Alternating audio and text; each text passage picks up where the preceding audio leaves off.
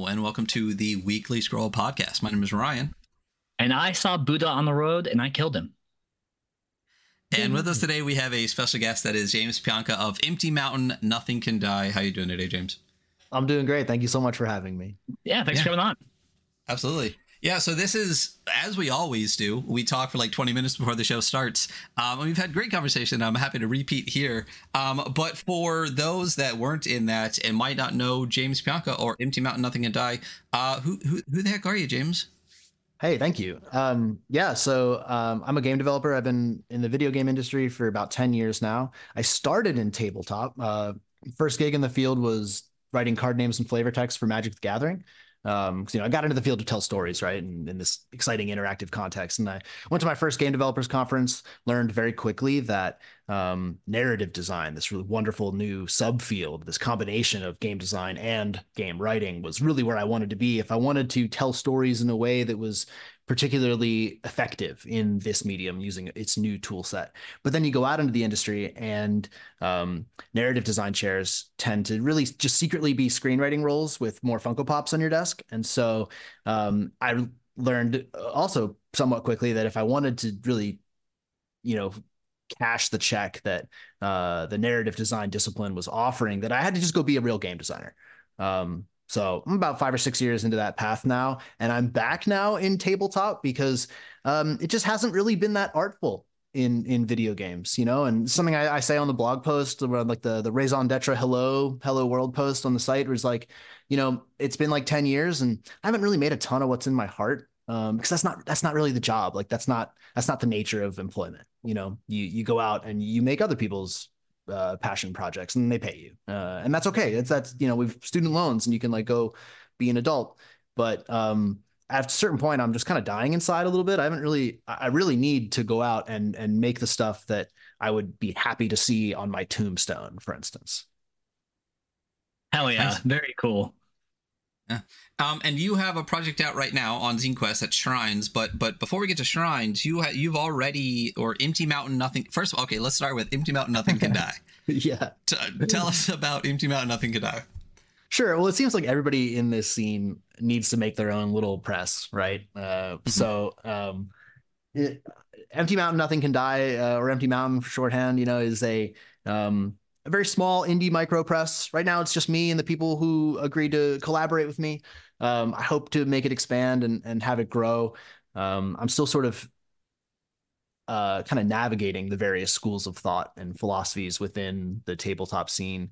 I'm finding myself right now very, very likely in a sort of NSR type angle, new school renaissance. I really appreciate a lot of what the OSR is doing in terms of its emphasis on really minimalist rule sets that enable play as this like really sacred activity that human beings do at tables. But then also just like getting out of the way, I found like, we've all been playing D&D forever. And at a certain point, you realize that the system, as Matt Colville said in a recent video, it doesn't really like do anything. Like it gets you to the table, it gets you rolling dice, gets you having conversations, but systemically, it's not actually encouraging or facilitating any particular themes or types of experiences.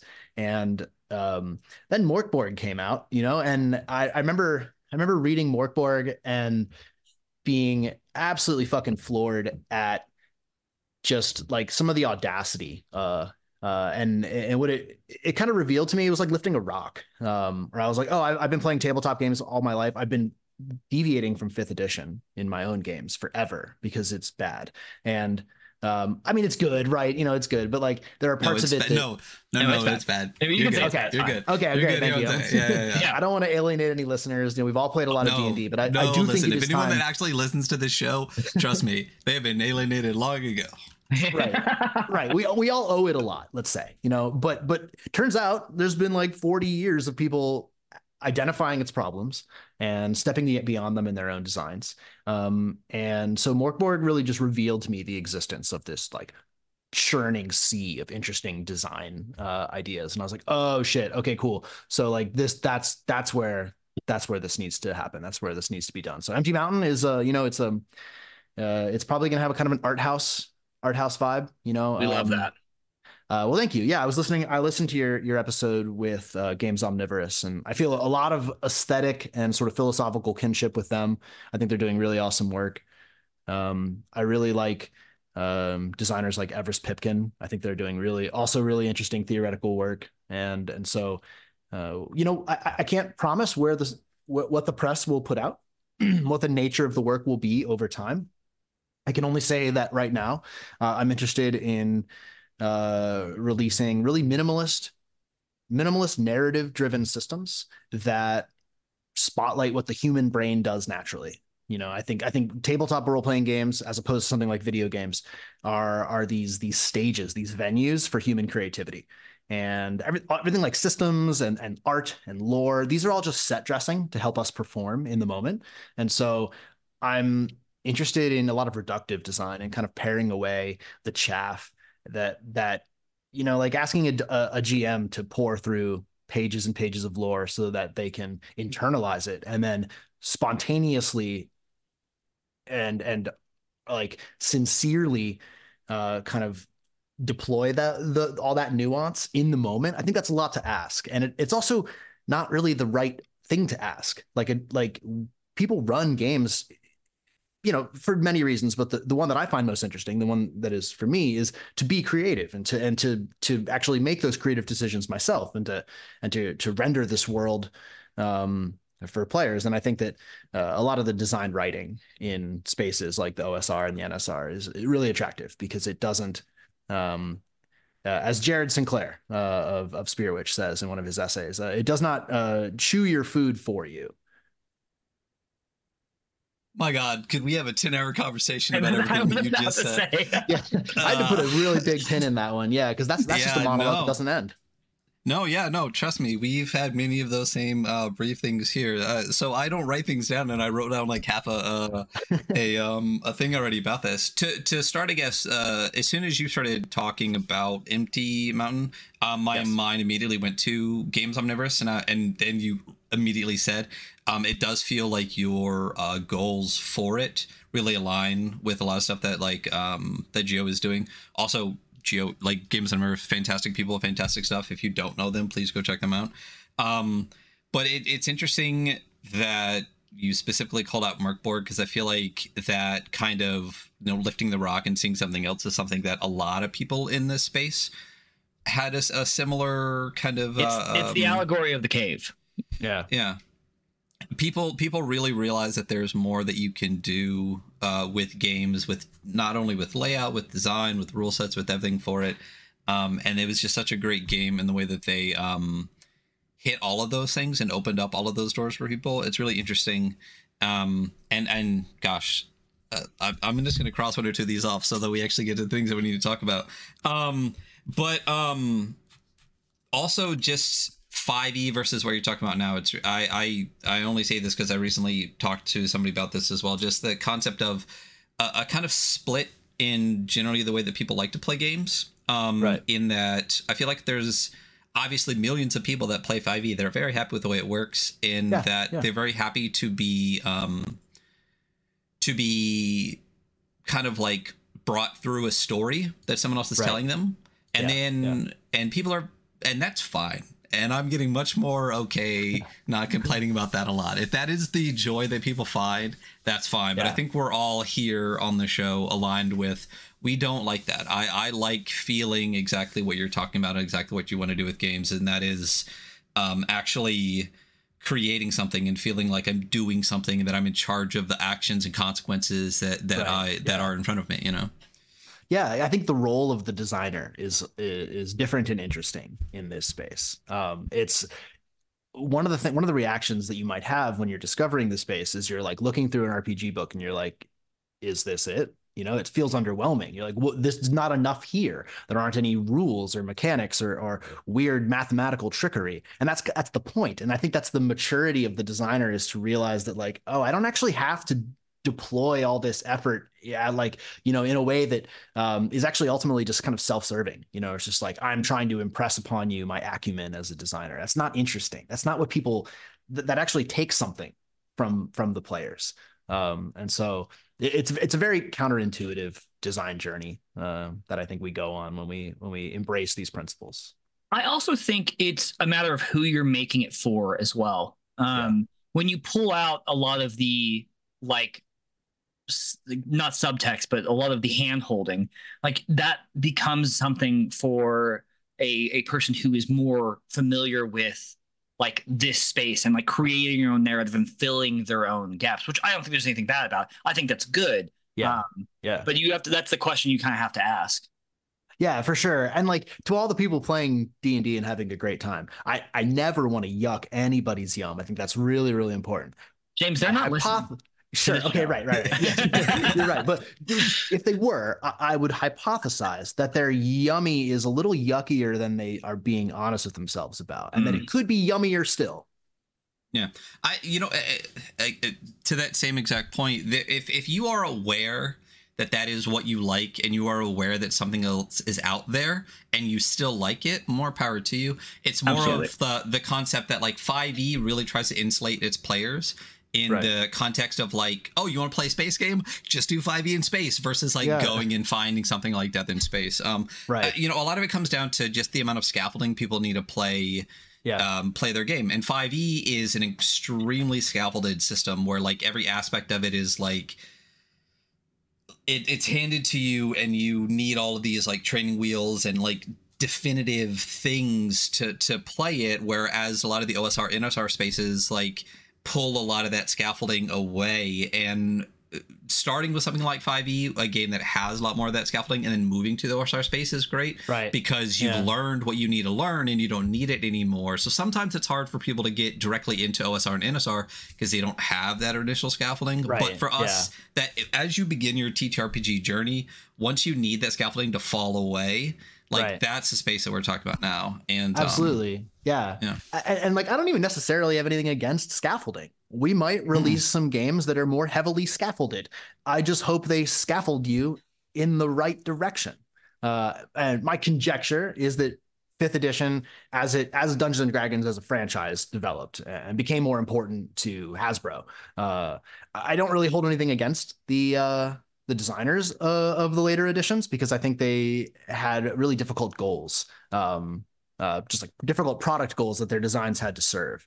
D&D began as a dungeon crawler, heavily focused on a very specific style of play, a specific tone, and the rules are there to support and facilitate those interactions. But that's just not what it is anymore. It became just kind of a loose catch-all narrative game, where people are very invested in their characters' backstories, and it would be inappropriate for them to die, and blah blah blah. The OC generator, yeah. So if you want that kind of game, I think there are better scaffolds. There are better systems to facilitate that kind of narrative exchange. If you want a dungeon crawler, there are still better systems to go play. So I just don't know what 5e is for anymore, And I think so it's okay if like we can make things that are for something specifically. I think we have to. I think if you make something for everyone, you make something for no one, categorically. And so as long as you know who it's for, right, then you can make something for them. And it can be scaffolded as long as that's what's appropriate for the type of experience you're trying to create. Yeah.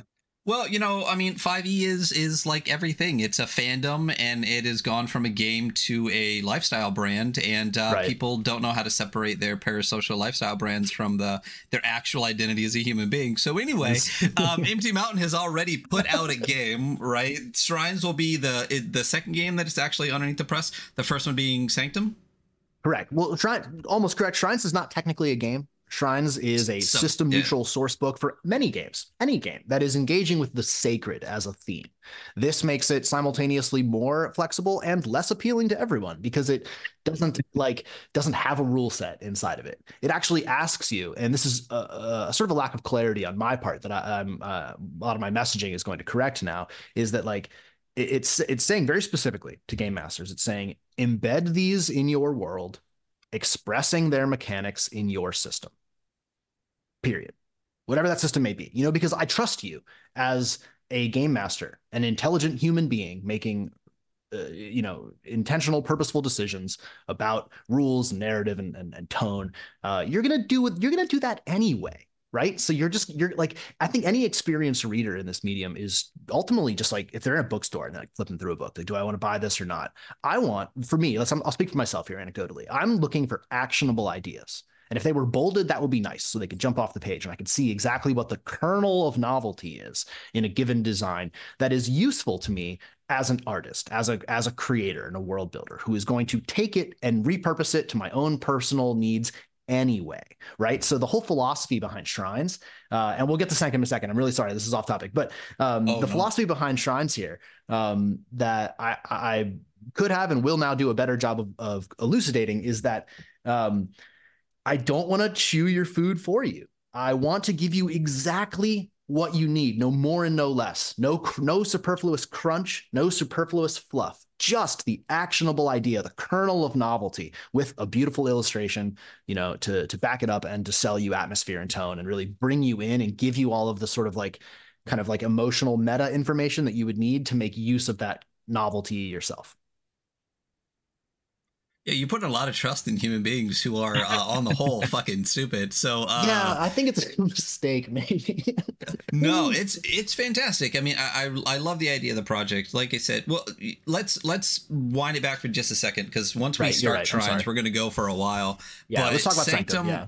Sanctum already exists, and for those who want to get into the MT Mountain early, because I feel like if your vision happened, we're looking at something that is striving for the next Games Omnivorous kind of like art house press idea, which I'm super excited for. It's very kind of you. Thank you. But what is Sanctum, since this was the first thing that kind of represents you that you decided to put out? Yeah, so Sanctum is pretty directly inspired by The Ground itself by Everest Pipkin, which is a collaborative storytelling world building game where everybody sort of collectively shares authorship over a setting over a long period of time. It's got a couple components. You use like a deck of playing cards to answer prompts, which you look up in the book. And so what Sanctum is doing is making a couple changes on that. It's first of all getting a little more specific. It's saying this is about dungeons. Dungeons as a theme. We all understand what a dungeon is. I'm going to try to verbatim quote myself in the instructions. It says like a dungeon can be any enclosed, dangerous space into which outsiders might venture for personal gain. That's my working definition of a dungeon. They could be open air theoretically, but I think they would need some enclosure. Otherwise, we're just talking about a sandbox. I think our words have to mean something. So, but they could be a tower. It could be a cave. It could be a tomb. Doesn't matter. And it is basically just a template for conversation. It's really just a series of prompts and some barely there rotation rules that say, okay, here are some curated, heavily analyzed pillars as prompts of what a dungeon is and what makes it interesting inside of it. So you move through 3 acts over the course of the game, as if you were doing narrative arcs in a story. They don't really map onto the Aristotelian curve correctly, but there's 3 arcs. So the first one is the dungeon itself, where the players define the features, the aspects of that dungeon that give it its identity. And so those prompts here for clarity are the site itself, the place, the prize, the thing inside it that's worth risking your life to retrieve, and the guardian. Because there's a boss battle, right? Gotta be in dungeons. Yeah, just thematically, conventionally, we all want a boss battle here. So we identify these 3 things, and then there's sort of an expansion. It's not DLC, but we literally a moment afforded to the players after the original definitions of expanding each other's ideas. You may not talk about something that you may not expand upon an idea that you yourself offered, and you ideally want to prioritize details that nobody has expanded upon yet. And so this is all really deliberate. I don't want there to be any sense of personal ownership and the implied competition that would happen in the conversation. It's not like one person's like, I define the prize and therefore I'm wedded to it and its fate matters more to me than it might to my other players. No, you define the prize and somebody else makes fun of it or embellishes it. So it's the yes and improv attitude is really important here, where we allow players to kind of go through it. Second act is we define the party, the intruders. Who's going to go get this? Who are they? What's interesting about them? And how do they prepare? right? So we start to set the scene, and the last step, how do we prepare, implies the third act, which is the actual adventure itself. And there's a bit of a change in kind here, where all of a sudden now we're talking about a narrative. Before we were doing world building, it was expository. We were like, okay, here's like the scenery, right? It's all kind of static and frozen in time, and we're defining that moment. But now time is going to progress linearly. So over the course of Act 3, we actually go through the dungeon, and so there's the approach, the complication, and the resolution. And I'll stop talking, I think, but I do want to talk. No. I think the complication. No, keep going. No, you sure? Okay. Yeah, well, totally. Okay, well, the complication part I think is the most interesting here because it's the most editorial moment in the entire design. For the most part, Sanctum is saying, here's what dungeons are structurally, and here is like the shape of the sandbox. I want you to be able to very deliberately replay this over and over and over again with different people, with different ideas, and for the dungeons to be very different. I want it to be a generative system. It is a generative replayable system for creating content. And you might then come up with a cool dungeon with your friends and then flesh it out and actually go run, Morkborg or D&D or something in it. It's a like a scene generator. But something different happens in Act 3, specifically in Step 2, the complication, which is where, as a design, it says, sort of ideologically, it says something's going to go wrong. Structurally, you must define a setback because setbacks are a really important part of that Aristotelian curve, which is not the only way to tell a story, but it is the main one that we do in the West. And there is a part such as the entire movie, The Empire Strikes Back, when shit goes wrong. We set up, we meet our characters, we learn their goals, we sent them off on their path, we have the inciting incident, everything gets exciting. There's a big setback that follows to earn the climax and the ultimate cathartic victory. And so I contend that this is essential to a good story in that format. And so if we are doing that, if we are telling a story structurally, we should really make space for and actually formalize a setback. This is also important for players to be like, to remind them again that we're not wedded to these characters. It's a totally interesting story for the dungeon run to fail. If you have a TPK and everybody's dead, and the resolution of the run is that, as one of the examples in the book, that the guardian mounts all of the intruders' heads on spikes outside of the dungeon. That's badass. Good job. Cool story. We don't have to win. The objective is different for gameplay. It's not actually an RPG. You're not playing a role. No player is in the driver's seat of a hero and playing out a heroic power fantasy. The objective is to tell a good story, and sometimes those end in failure. Yeah, so when I first got this, the very first thing, and I think I said to Hunter too, it reminds me a little bit. Have you ever played Archipelago? It's a board game, right? No, it's like it's a generative kind of storytelling like this, but it reminded me of like the same kind of vibes as like Microscope or Archipelago, and I absolutely love those games where you, exactly like you said, like kind of write the story. But I really love the way that it was applied into like the 3 acts and directly specifically to like dungeon design storytelling. Right. Yeah. And it's really cool. And I love the idea that you have where you could get to like Step 2 and be like, all right, let's play now. Like, let's play this world. So it's nice that not only is it a system where you can sit around and play with your friends, but you can also use it to generate other things, which is nice.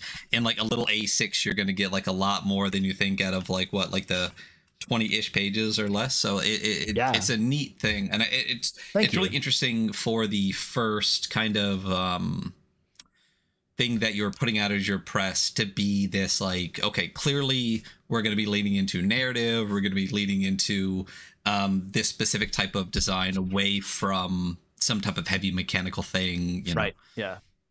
To be clear, we might put out a heavy mechanical thing, some of the like, I am a systems designer in my day job, so I like mechanical things. I am just removing them mechanically. Like as a mechanic, I'm like paring those back for these kinds of designs. But the press might do other stuff in the future, but right now I'm very interested in this kind of stuff. But I do want to drill a little deeper on your noting of its size.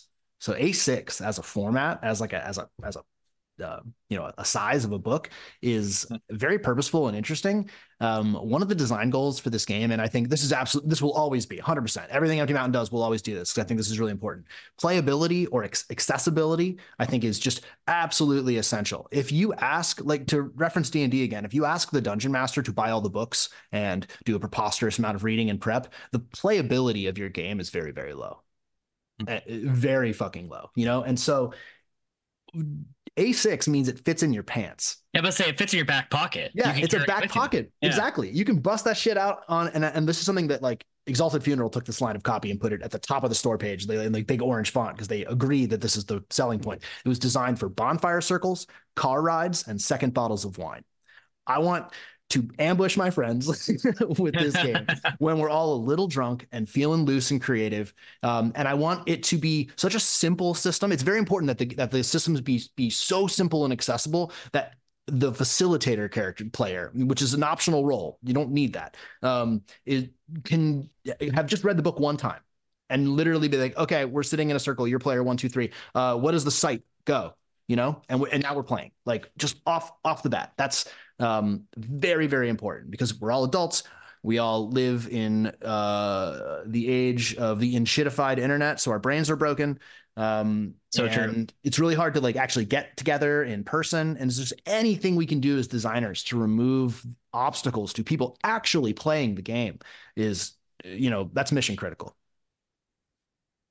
I mean, absolutely. And it's interesting when you think about that, and the number of games that I've chosen not to get. I don't understand people that, and again, to each their own. I love quality, qualifiers. I think are really important in this space, because so many people don't use them and act as if they're an authority in a space when it's really just a personal opinion. So in my personal opinion, right, when I see a book that, like, touts the fact that it's 500 pages, I'm like, I personally don't see that as a good thing. I'm never going to fucking read it. Never gonna fucking read it. Why do you think we haven't reviewed DCC yet on the show? I know it's all spells laws, don't get mad at me. But it's I that's why, we're both fucking piece of shit, like, zero attention span, high ADHD. Like, if it's more than a couple hundred pages, like, I'm already checked out. I'm sorry. Like, I will try, but I just can't. So I love the small, and I really like the thought process into that you've clearly put into such a small format and small game. Like, it's not, it's dense for its brevity, you know what I mean? And I really enjoy that about design. So does that carry over into Shrines, like these principles that you have in Sanctum, when you're looking at Shrines, which, as you said, is not a game, it's a system neutral kind of supplement, it's a resource. It's a resource, like a toolkit. Yeah. Right. What are there similar kind of themes and themes that you might carry forward with Empty Mountain that you brought forward into Shrines? And also, like, tell us a bit more about Shrines. Yeah, absolutely. Yeah. So I'll answer the question concretely first before we talk about Shrines and abstractly and in general. So the meat of Shrines are these 12 spreads, right? That are each of them really lavishly illustrated by Connor Fawcett, who's just a phenomenal illustrator, is working with us on this project. They've contributed to stuff like Wander Home and Lancer and World Ending Game by Everest Pipkin, and so just really, really fantastic work. Each of those illustrations provides visual, atmospheric, tonal context for a little narrative and mechanical vignette, just a bit of microfiction and a system neutral gameplay hook, a little bit of mechanical game design that we just trust you to be able to lift out and apply to whatever system you're doing. And so there's a deliberate brevity in all of those things, in that approach. And I will likely, it's possible right now, I don't want to, like, this would be the first time I talk about it publicly, but I might actually just double the amount of microfiction that the book contains without doubling the illustrations. It would break the budget to double the illustrations, but I do want people to really feel like they're getting their value for a source book. The fact that it's reso printed on such fancy stock, and it's the process of that printing is more expensive in general, means the price point can't really change. But I do want people to feel like they're getting their money's worth. So writing is free for me. Like, I can do that easily. It takes time, obviously, and sweat equity, but it's like I don't have to hire somebody else to make that contribution to add that extra volume of content. So, a bit of ambiguity there, but that's the thing. That's the thought process, right? The philosophy here is that I offer you more by by offering you less, right? Like it's a very deliberate piece of actionable, idea work per scene, per vignette. Yeah, Supported, of course, with. Sorry, go ahead. No. Continue, please. Well, supported, of course, with a couple pages of procedural tools, so multi-column modular tables that are deliberately generative, right? For me, I like tables, but if they only have one column, they're just a list of writing. They're just a list of very specific pieces of prompts. Systemically, I find them more interesting if they are combinatorial, in such as like Vaults of Varn, for instance, which is an absolutely masterful book. The breadth and depth of those tables is absurd, and I think that having combinatorial prompts like that allows GMs to do the same kind of work that they would do in Sanctum, players might do in Sanctum. And so there's a bit of that in the back, but the first bit, those vignettes, that microfiction, that's more authorial. You could obviously make whatever changes to them you want, but each one of them is a bit more of a more wholly realized narrative conceit. Yeah, I love the best thing that I find with this kind of like generative procedural kind of supplemental context is the adventure seeds, and then the ability to use those to expand, and having that and making people be aware. You're really, again, it comes back to trust, where you're really looking for a market of people that don't want something that's just necessarily like, here's this cool thing that people wrote beginning to end with nothing outside of it. It is in itself the thing, and you just drop it in, versus the people that are like, this is a cool idea. I can think of 10 different ways where I can run this in my own thing or adapt it. So for example, I'm looking at the Oracle of Malice, which obviously there's a reason you put it at the top. It's fucking cool and the art is fantastic. There's a reason it's on a t-shirt, which we'll get to. Yeah. But I love this spread here, and it's for those watching the slideshow, they'll see it above us. But like, just the idea behind like this idol buried deep hosts a hateful oracle. Venerators may name an enemy, roll a d6 to determine what the oracle reveals about the enemy. And this information must be new. And then there's 6 options, one of which is like something they fear, something they love, something they hate. Like, it's fantastic for the ways that not only are there 6 options for that very small, tiny little mechanical bit, but a million paths that can be taken off of each one. And even for just those small little pieces outside of the generative tables and extra microfiction, like there's 1,000 campaigns that can be run off this one little square page. And I love that. You're singing my song. I feel so seen right now. Thank you very much for unpacking what I hope people see as the value in this approach, right? Like, I don't want to just answer all the questions for you, chew your food for you, but I do want to get you chewing. And so that's really great to hear. If you're listening to this right now and you feel like your values are being described, please come check out the Kickstarter. We're funded now, but we could have a stronger launch. I would have liked to have a slightly stronger launch, because it's the press's debut product, 0 established audience so far. This is the first podcast I've been on, so thank you guys again. Oh, wow. Yeah, thanks for making us your first. Hey, I mean, you guys are the first to say yes, so it's like this is the beginning. This is the beginning of me trying to find that audience, find that community who shares these values. So if you're listening, if you feel like we're describing you, please show up, follow us on Instagram, show up on Discord, say hello. I want to make games for you, or I want to make resources that make the games you're already playing better, easier, more interesting. That's what I'm here to do. Very cool. James, I have a question. Sure. What do you play? Like, what is your go-to game that you and your table play? Kind of between play groups right now. I recently moved, so my play group in Los Angeles, not super recently, but my big play group was in LA.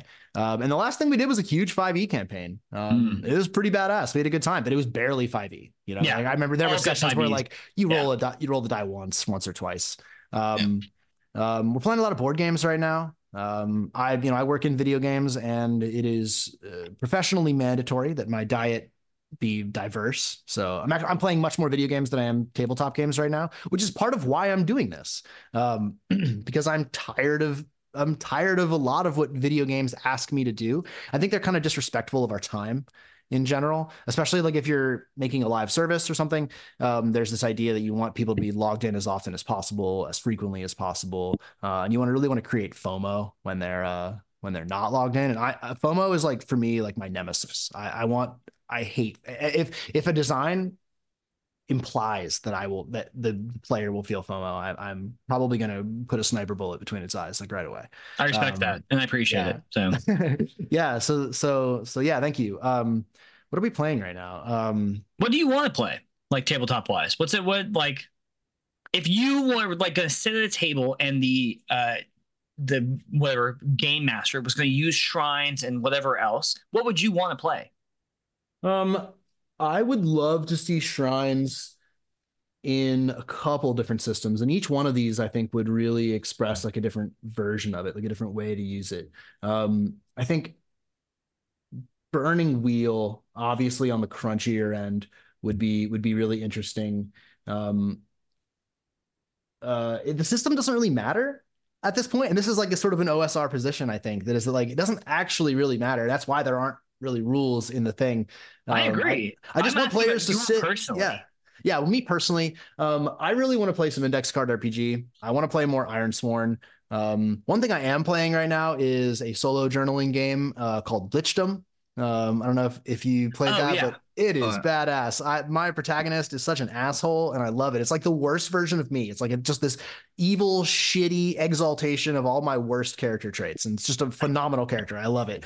And the game drew it out systemically. Like it created that character from within me, which means it did a really great job.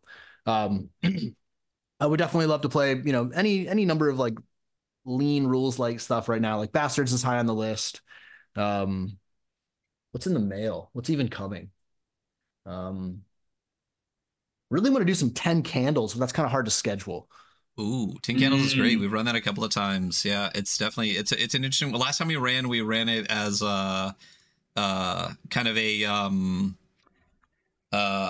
what is that French horror game between two fires style, like during the bubonic plague kind of thing, as opposed to like the post-apocalypse kind of survivor bit. Super fun, great game. Yeah, it's a great game, and it's also very flexible with its world building. Like its setting is up to the table to define. Yeah. No, it's super great. And, as soon as you say that, like, it definitely kind of, I can feel that as like leaning into kind of like the vibe you're going for with the narrative aspects of play and stuff. Shifting back a little bit towards shrines though. Sure. Yeah. It's, first of all, the color scheme is fantastic. I love the red and yellow. Oh, thanks. But it is system agnostic, but it's not necessary. It's very not culturally agnostic. Like there's a huge part of, I believe it's mostly like Himalayan Buddhism. So what, besides the fact that you were like took a trip, what and spent time in a place, or is that the main impetus? What is the impetus for choosing that specifically as kind of like the cultural point for it? Well, I would describe myself as what people say as a secular Buddhist. I am, Buddhist metaphysics are my monk. I was a philosophy and cognitive science major in college, and I was interested in philosophy of mind, questions of consciousness, and stuff. And you can't really ask those questions without looking at older Eastern philosophical traditions, which have been hammering those points for longer than the West had civilization. And so I spent 4 months in India and Nepal on a Tibetan and Himalayan studies program. People on that program were mostly focused on the socio-political consequences of the Tibetan diaspora. I was there for Buddhism. And so I embedded in some monasteries in Kathmandu, urban monasteries mainly, around a very large stupa there, which is a reliquary mound in Himalayan Buddhist tradition, called Bodhanath.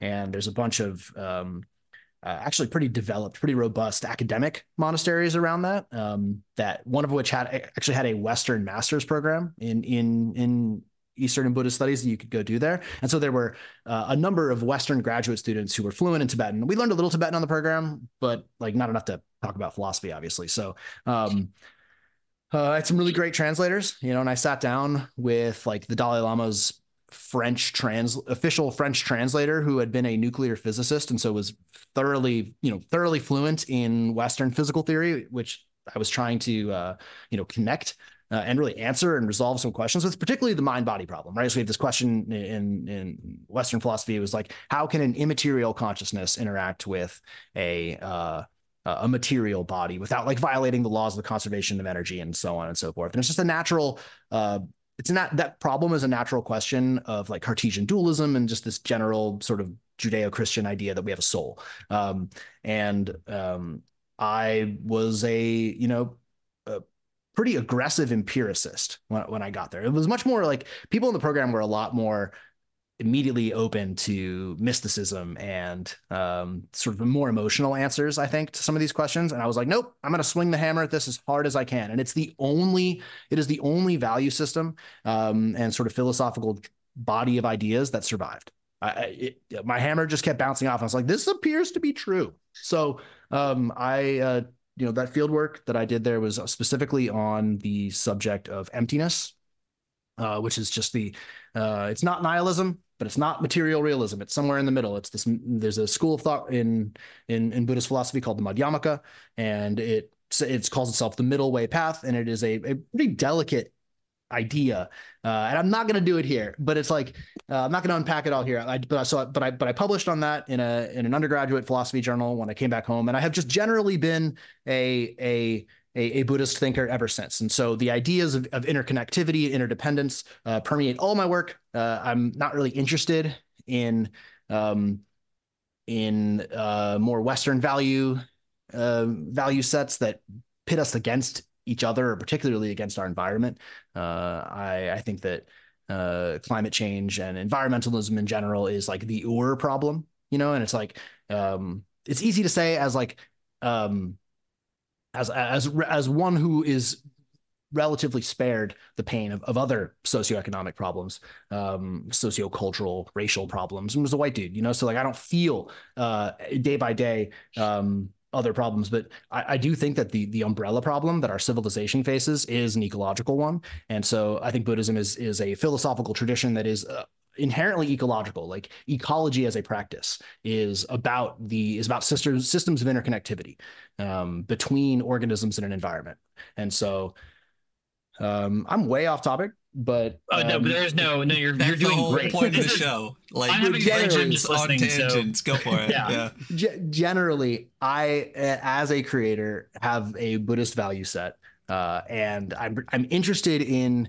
I remain interested, even as an empiricist, as like a secular empiricist. I'm very interested in the aesthetics of mysticism and the actual methodology of contemplative practice in terms of a means of acquiring and experiencing truth. Like we can understand, I wrote a paper about emptiness, but it doesn't make me enlightened. I don't go around and like perceive the interconnectivity of phenomena around me. That would take meditating in a cave, probably over multiple lifetimes, if you accept reincarnation as a part of the process, blah, blah, blah. And so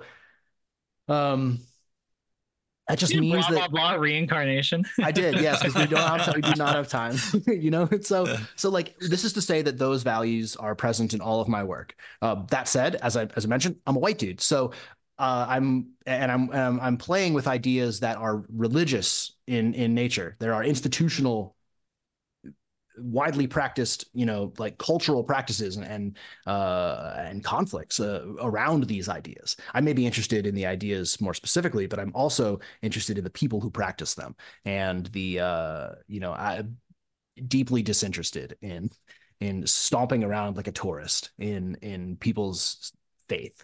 I like Buddhism because it is not a faith. It is an empirical tradition. It specifically asks you to not have faith, to believe something in the absence of evidence, which is, I think, foolish and dumb and bad. We should not do that. I would agree with that. Yeah, and so that said, we have really exciting cultural consultants on this project. The most exciting and novel of which is an actual ass Tibetan monastic scholar. He's the founder. His name is the Khenpo Pema Wangduk. Kempo is a formal title in Tibetan Buddhist sort of hierarchical structures that basically denotes academic and scholarly mastery over all of the schools of thought. And so he knows way more than I've done. Madhyamaka is just one of the several schools that he is required to be fluent in. And he's been teaching the Dharma across the world for like 40 years. So having him involved as a cultural consultant is so cool, because not like the bare minimum, the absolute bare minimum, the first box we want to check is like, hey, are we not offending anybody? Are we not playing fast and loose with real religious concepts? We're not actually depicting any of them directly. They might inspire something, the mythology might inspire something, but generally it has to be obfuscated in this kind of remixing of fiction. But what's the real value add here is that I'm going to let that guy drive a lot of the writing. It's, he knows he has a deeper degree of like experience with and understanding with the mythology that inspires some of the existing writing right now. So the conversations are often it's like, hey, where else could this go? Like, what else? What am I not seeing here? What cool angles do you see here? And it's like, I'll do the translating into a gameplay mechanic if it's appropriate. But he can open the door to just influences that I don't have. And so that's really, really exciting. When you reach out to a scholar like that and you're like, hey, I'm making something for tabletop games, like what is that conversation like? Like, what is his opinion about like the medium that you're creating for? He was so stoked. He had no idea what I was talking about, but he loved it. Cool. In the beginning, he had just done cultural consultation just like this, right, in a play on some theater in New York City. The foundation that he runs is in New York. So, he's a pretty worldly guy. He understands the sort of like Western cultural discourse around art making. There's another cultural consultant on board, James Mendez Hodez, who has done some much more visible in this space cultural consulting work. And he's even more fluent in the sort of like the online discourse around the medium, but he's hardly ignorant. He has an Eastern classics degree. He's also going to be a great voice in terms of the content itself. But approaching the Kempo, right? So I did this through a third cultural consultant. His name is Jeremy McMahon. He's a museum educator. He worked at the Guggenheim. Works at the Guggenheim now. He worked at the Rubin Museum in New York, which is specifically dedicated to Himalayan art. And he and I were on that program together in India and Nepal, the Tibetan and Himalayan Studies program. So I asked him. He was the first person I reached out to. I was like, "Who do you know in your network that I can include in this project to really drive it and take it somewhere, further than I can?" So he connected me to the Kempo, and that it's great. It's really great. He's not the Kempo himself is not. Like I said, he's not new to this process. He's really excited about it, and I'm even more excited. Like I'm honored that he's even given us the time. I think that is so incredibly cool. I was also just thinking, like, when I explain tabletop games to my coworkers, they're nothing sticks. So nothing. Yeah. But I mean, when you're talking to someone who's a scholar of like so much stuff, I can only imagine that their ability to like entertain an idea is like their like brain is already like not susceptible, but like much more able than like our I don't know. Kevin, who works right next to me, is incredibly scholarly, and yeah, the guy's got a great brain, no doubt, and he is excited about the creativity aspect of things. Where I'm saying, like, look, what we're doing is we're providing material for people to tell their own stories. We're making Buddhist tradition and mythologies available to people to explore in a distant, fictionalized, arm's length way. But we're like translating it to this medium in the way that like Eurocentric fantasy has been, it's inseparable from it. It's so endemic to the thing that it's actually just like a core component. This idea that like you have a knight, who plays fealty to a lord, and that there is like, one very specific Lord of Light deity type thing. Like all these tropes derive pretty directly from Western Christendom. And so it's not my job. It's not, to be very clear, it is not my job to bring Buddhism to the West, to bring it into gaming in this way. I can only make the work that is in my heart. and that it resonates with me, and I can bring on people, I can surround myself with people who can help credential and authenticate that effort. So I want to be very clear. I do not consider myself sort of some sort of like evangelist, of these traditions. Yeah, They are, however, you're the new Buddhist messiah of the West, right? Like that's that would be the message you're trying to hand that would be out. a terrible claim that I would never make.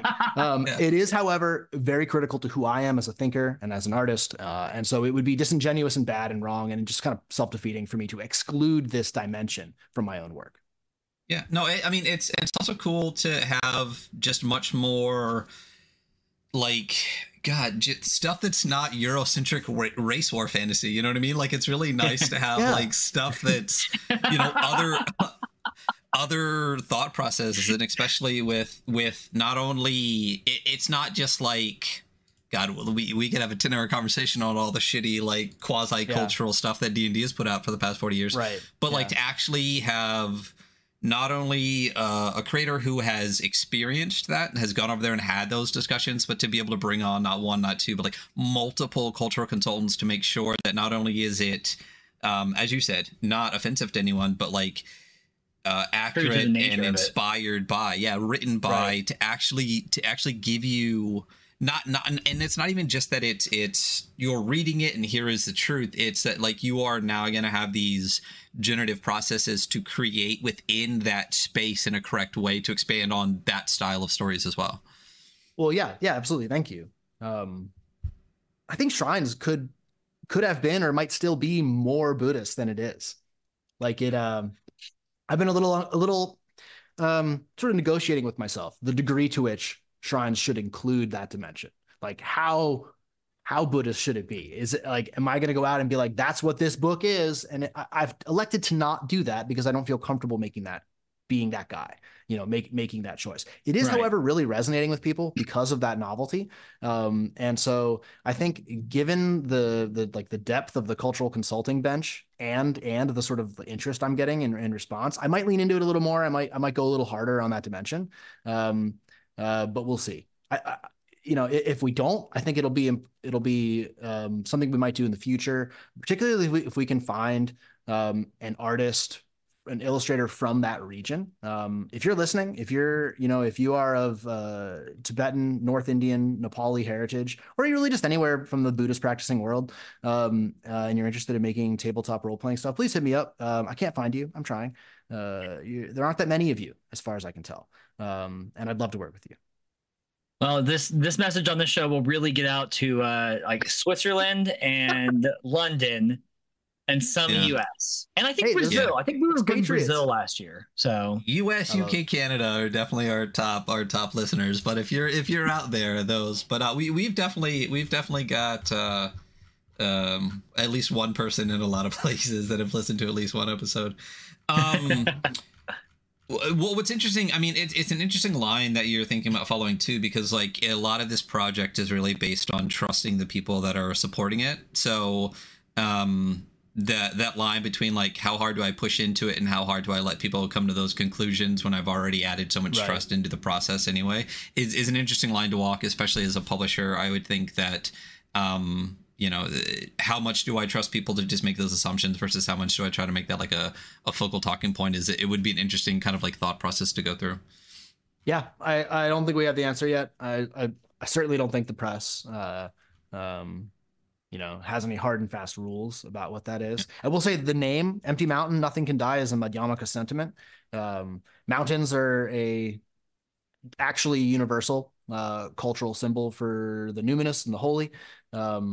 They emptiness, obviously, as a sort of description of Buddhist description of how phenomena exists. It's not saying that nothing exists or emptiness itself exists. It's saying that emptiness is the way in which things exist. There are things, they just don't exist by virtue of an essence. They are empty of their inherent nature. They only exist by relationship to other phenomena, which is to say are dependently arisen. And I promise that is as much as I will go into that. But the sort of parenthetical component of the title, Nothing Can Die, is sort of an implication of that idea, right? Where it's like nothing exists at all, right? In the way that you would expect it to, given what death means. Like birth isn't possible, death isn't possible, existing at all isn't possible. Like there's that phrase in the West, it's like, no one, a man never steps in the same river twice. The Buddhist version is like nobody steps in the same river once. Like there's no river. There's no you in that sense. In the sense that we mean it like I have a soul, right? There is a thing that is me. If you were to make a list of all the things that make me up, eventually you would find that kernel of substantial being. But that's quite specifically what the Madhyamaka dismisses. It says there is no such underlying essence. You will just make a list of other stuff, and each one of those other things subdivides into infinite other things until you just have to stop. I love the title and or the name of the press and like how much actual depth there is to it, but also like it's clearly a specific choice to be like just like pretentious enough to be cool, like I hope it's cool. Yeah, it's definitely pretentious. I didn't want to just like make another thing, be like such and such games, yeah. Like yeah. No, I mean, Games Omnivorous is not just, like Omnivorous Games publishing house or something, you know what I mean? Like right, there's a depth to it as well. Continuing along with like this kind of publisher line, not only so the print process for Shrines, and I think a lot of your kind of thought process behind the actual print process, manufacturing, distribution will, I assume, carry forward. Can you talk a little bit about that? Because there is a lot of depth to that process as well. Yeah, sure. I mean, it just matters to me a lot how the thing feels in your hands. If it didn't, I would not be in analog. I'd focus all the time on video games. I'm sick of ephemera. I want to hold something, and I want the texture to feel good. I want the weight to feel good. That artifacty feel of things on the bookshelf. Yeah. Yeah. I think I'm really ODing on the internet. I was a techno optimist my whole life. I've spent most of my life in front of screens. I'm in front of one right now, and part of this effort is to push away from that. And so if you're going to do that, if you're going to embrace the physicality of the object, then I think materials matter. And I think print quality matters.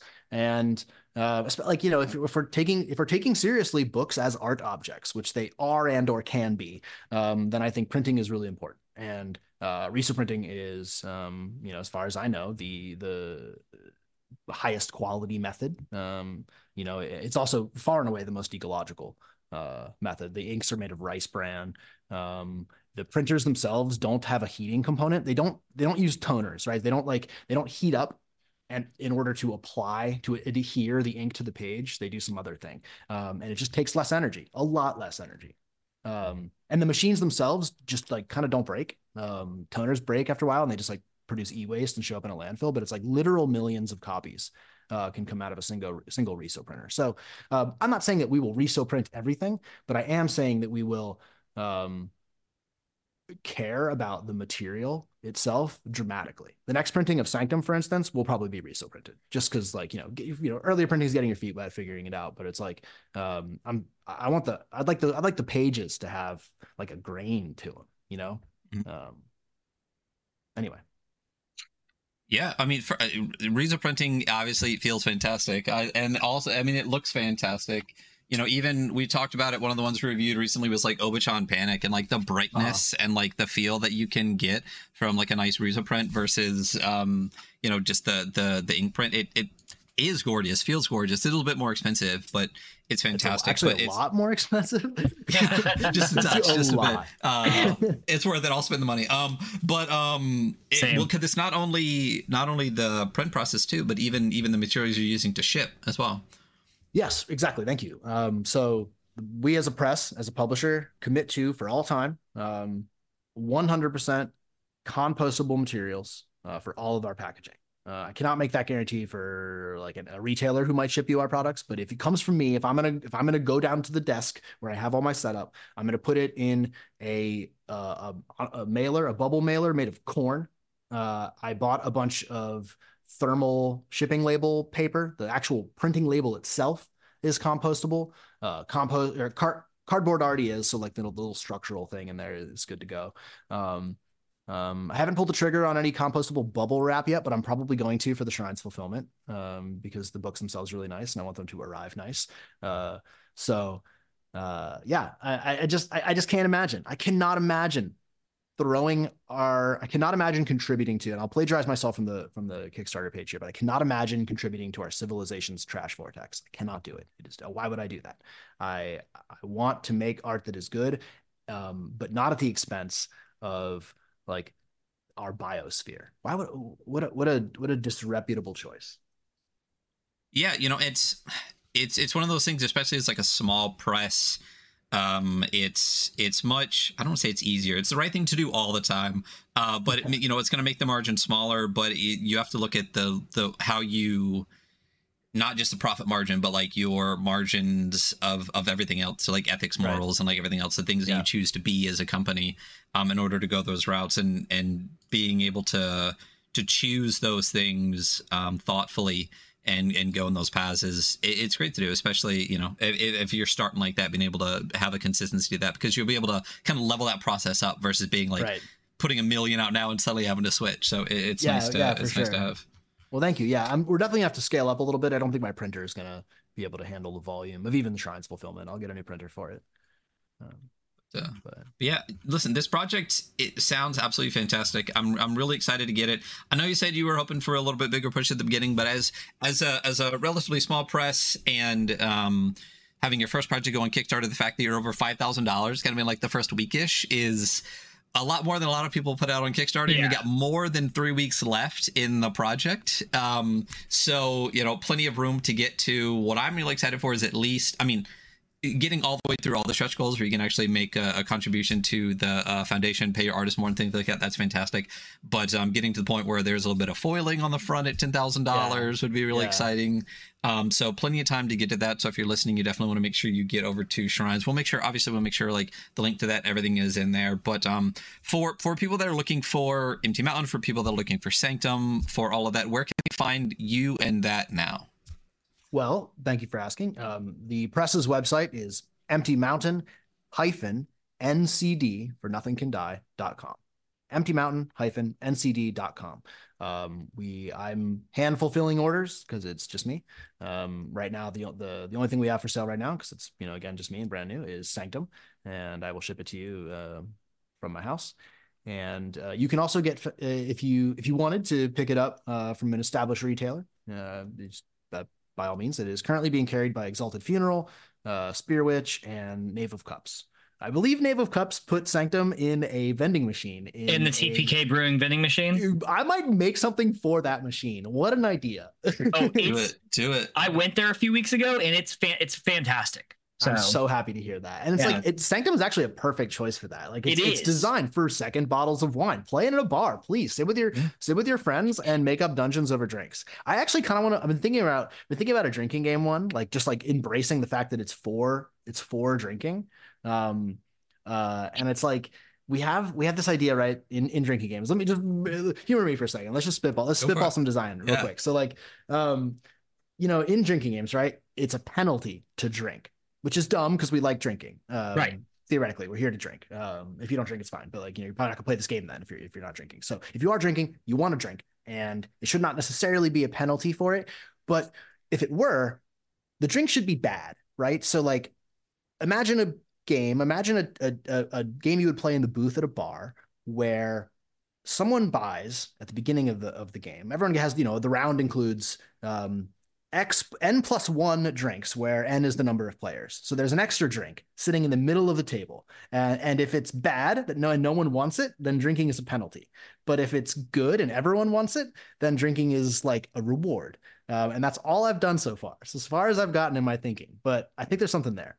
Well, King's Cup is the thing, and that is your like hodgepodge mix match of everything. So by the time you get to wine, whiskey, and beer and everything in one, it is a bit of a penalty. So I was thinking on the flip of like, you cannot drink until you do a thing. And that way it's not a penalty at all. Like, drinking is just the reward. Right. God, we could have a whole freaking episode just about drinking, because sometimes it's the volume is the problem. Right. That's the penalty. Yeah. But anyway, my point, but I think the more interesting point to say about this is that games should be aware of where they are played, the context of their play. and they should make efforts to not be at odds with, to be conducive with those dynamics, so that you actually want to play them. Yeah, gotta hit that flow state, you know. Gotta get that flow state. But yeah, and also just saying, Knave of Cups, fantastic press. Please go check out We Knave do of love Cups. Knave of Cups. Yeah, they're fantastic. fan. We've had them on the show before. They're both fantastic. And a great press. And I know Hunter's actually gone and visited the machine. So I would, if those could pop up everywhere, that'd be fantastic. But James, listen, super excited for Shrines. If you haven't checked out Sanctum, definitely go grab that from their website as well. But really appreciate you being on here. Please come on again, and let's have like not a time that we need to end by, so we can just have like a 10-hour conversation on some of the stuff we talked about today. Because my goodness, you have no idea how much Hunter and I have struggled not to really let this run forever on some of those topics. So great discussion. Really appreciate you being here. Hey, thank you very much for having me. I live for these. These are tons of fun. Yeah, it's a blast. Yeah, this is great. I'd be happy to come back on. Thank you so much. Absolutely. So listen, in the descriptions below, everyone that's listening or watching, just like always, you can find the links to the Empty Mountain website, to the Kickstarter. Please go back that. Definitely would love to hit all those goals, and would love to get a press that's doing interesting things that James is trying to do with Empty Press up and running and more successful, because that's definitely the kind of stuff that I want. The reason we started the show is so that we can get more of the things that we want, and this is what we want. So please go support that. Yeah, and you know all our link tree at the Weekly Scroll. So thank you so much for listening, James. Again, thank you so much for being here. And that is going to be us for today. Bye, everybody. Bye. Thank you, everybody.